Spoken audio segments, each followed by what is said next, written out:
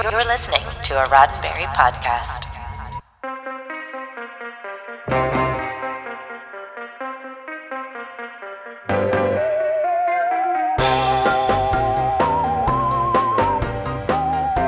Today's monster aficionados don't have to look far to find fully realized gargantuan beasts at their local theater, but the first of them all was the one and only King Kong. Film-going audiences of 1933 had already seen stop-motion dinosaurs in films like 1927's The Lost World, but they had not yet seen this level of cinematic sci-fi horror spectacle. It was one of the first blockbusters of the talkie era of film and remains a viable franchise to this day. I'm Jessica Lynn Verdi, and this is your Sci-Fi 5 minutes of science fiction history for March 24th. And it was on this day in 1933 that King Kong hit the silver screens of Hollywood. King Kong had already been screened to rave reviews in New York City on March 2nd and Baltimore, Maryland on March 15th, but its Los Angeles debut was March 24th. The film received a lavish premiere at the iconic Grauman's Chinese Theater and astonished audiences there as well. While the standard film necessities of acting, direction, and writing were all top quality, it was the special effects that absolutely amazed.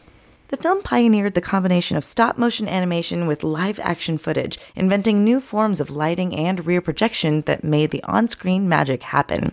Willis H. O'Brien was the animator in charge of the stop-motion. His techniques for replicating natural movement would inspire Ray Harryhausen to take the technology even further in later such as The Seven Voyages of Sinbad. To match the animated footage with the live-action footage, cinematographer Carol H. Dunning created the Dunning process, in which blue and yellow lights used during filming would help to match the various black and white images. They also made extensive use of the Williams process, a 1918 invention that combined footage with the use of moving matte paintings. Today's digital editing software can do that sort of thing with a click or two of a mouse, but the ingenuity required to do this in the early 1930s remains both ingenious and mind-boggling.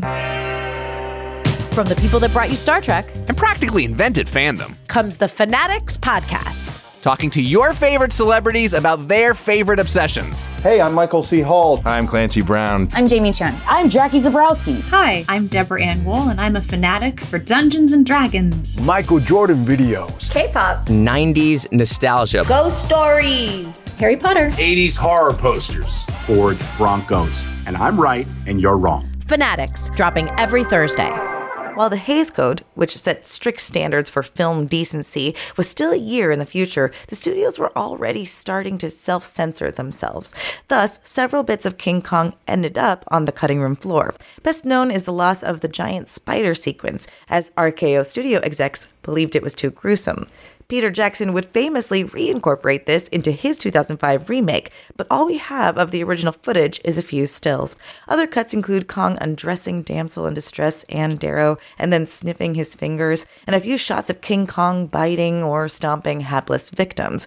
Audiences likely remember Kong mistaking a sleeping woman for Anne Darrow, but they may not remember him dropping the poor woman to her death. In recent years, some of this footage would be inserted back into the movie, driving up its running time from 100 to 104 minutes. With Kong Mania in full effect, RKO produced and released a direct sequel, Son of Kong, before the year was through. After that, it took a while for the giant ape to return to the movie screens, though 1949's Mighty Joe Young had King Kong's creative team make another attempt at some monkey magic. In the 1960s, Japan's Toho Studios picked up the ball and filmed King Kong vs. Godzilla and King Kong Escapes. Even after they lost the license, Toho kept their Kong suit to battle Ultraman and Super Sentai teams under the pseudonym Gorilla.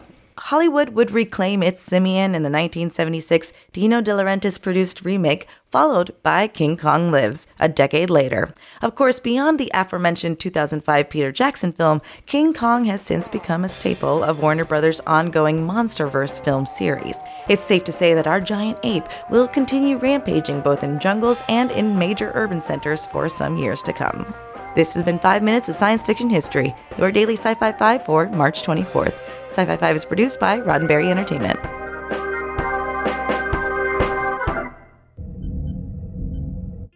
This is a Roddenberry podcast. For more great podcasts, visit podcast.roddenberry.com.